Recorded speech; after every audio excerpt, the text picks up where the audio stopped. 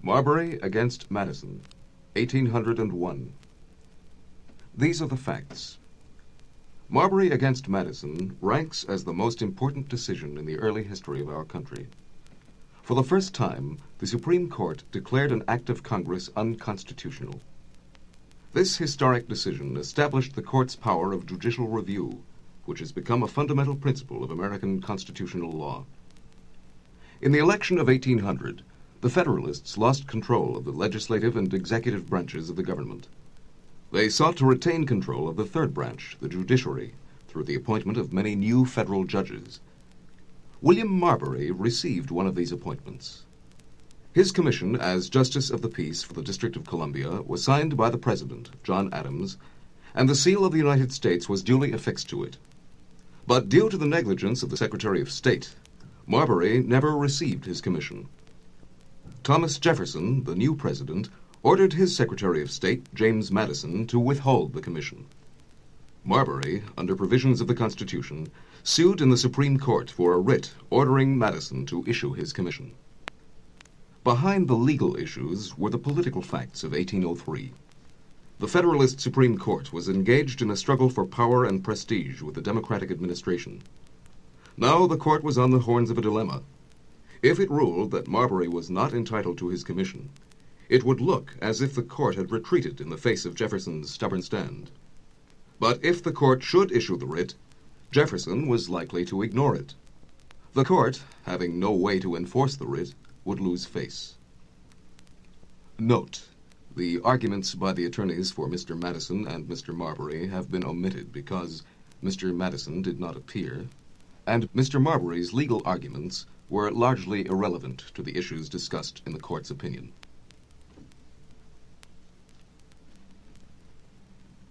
The opinion of the court by Mr. Justice John Marshall. The following questions have been considered and decided.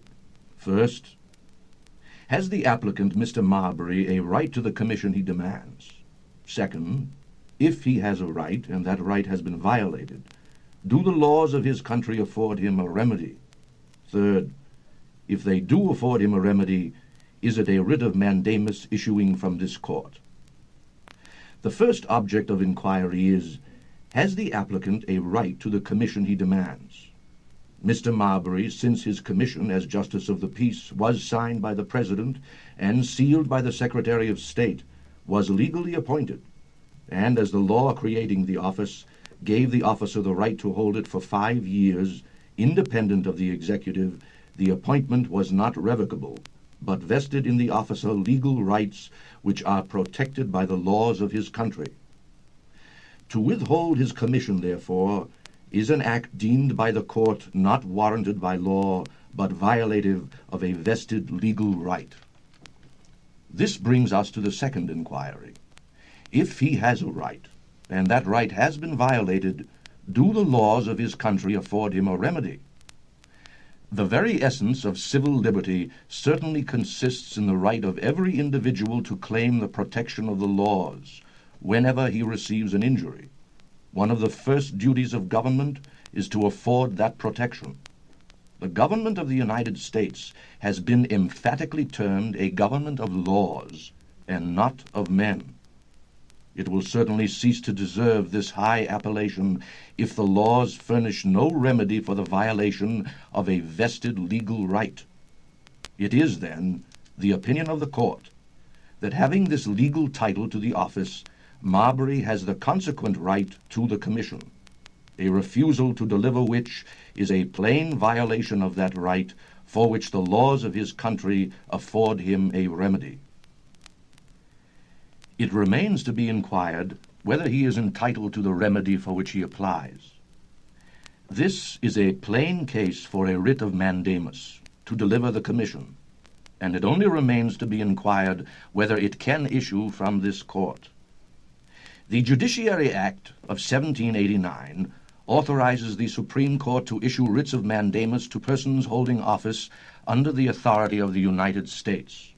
Now, the Constitution does not give Congress the power to increase the original jurisdiction of this court.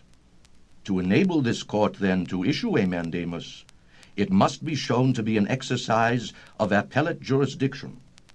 Yet to issue such a writ to an officer for the delivery of a paper is in effect the same as to sustain an original action for that paper, and therefore seems not to belong to the appellate, but to original jurisdiction. The authority therefore given to the Supreme Court by Congressional Act, the Judiciary Act of 1789, to issue writs of mandamus to public offices appears not to be warranted by the Constitution, and it becomes necessary to inquire whether a jurisdiction so conferred can be exercised. If a law be in opposition to the Constitution, if both the law and the Constitution apply to a particular case, so that the court must either decide that case conformably to the law, disregarding the Constitution, or conformably to the Constitution, disregarding the law, the court must determine which of these conflicting rules governs the case. This is the very essence of judicial duty. If then the courts are to regard the Constitution, and the Constitution is superior to an ordinary act of the legislature, the Constitution, and not such ordinary act, must govern the case to which they both apply. An act of the legislature repugnant to the Constitution is void.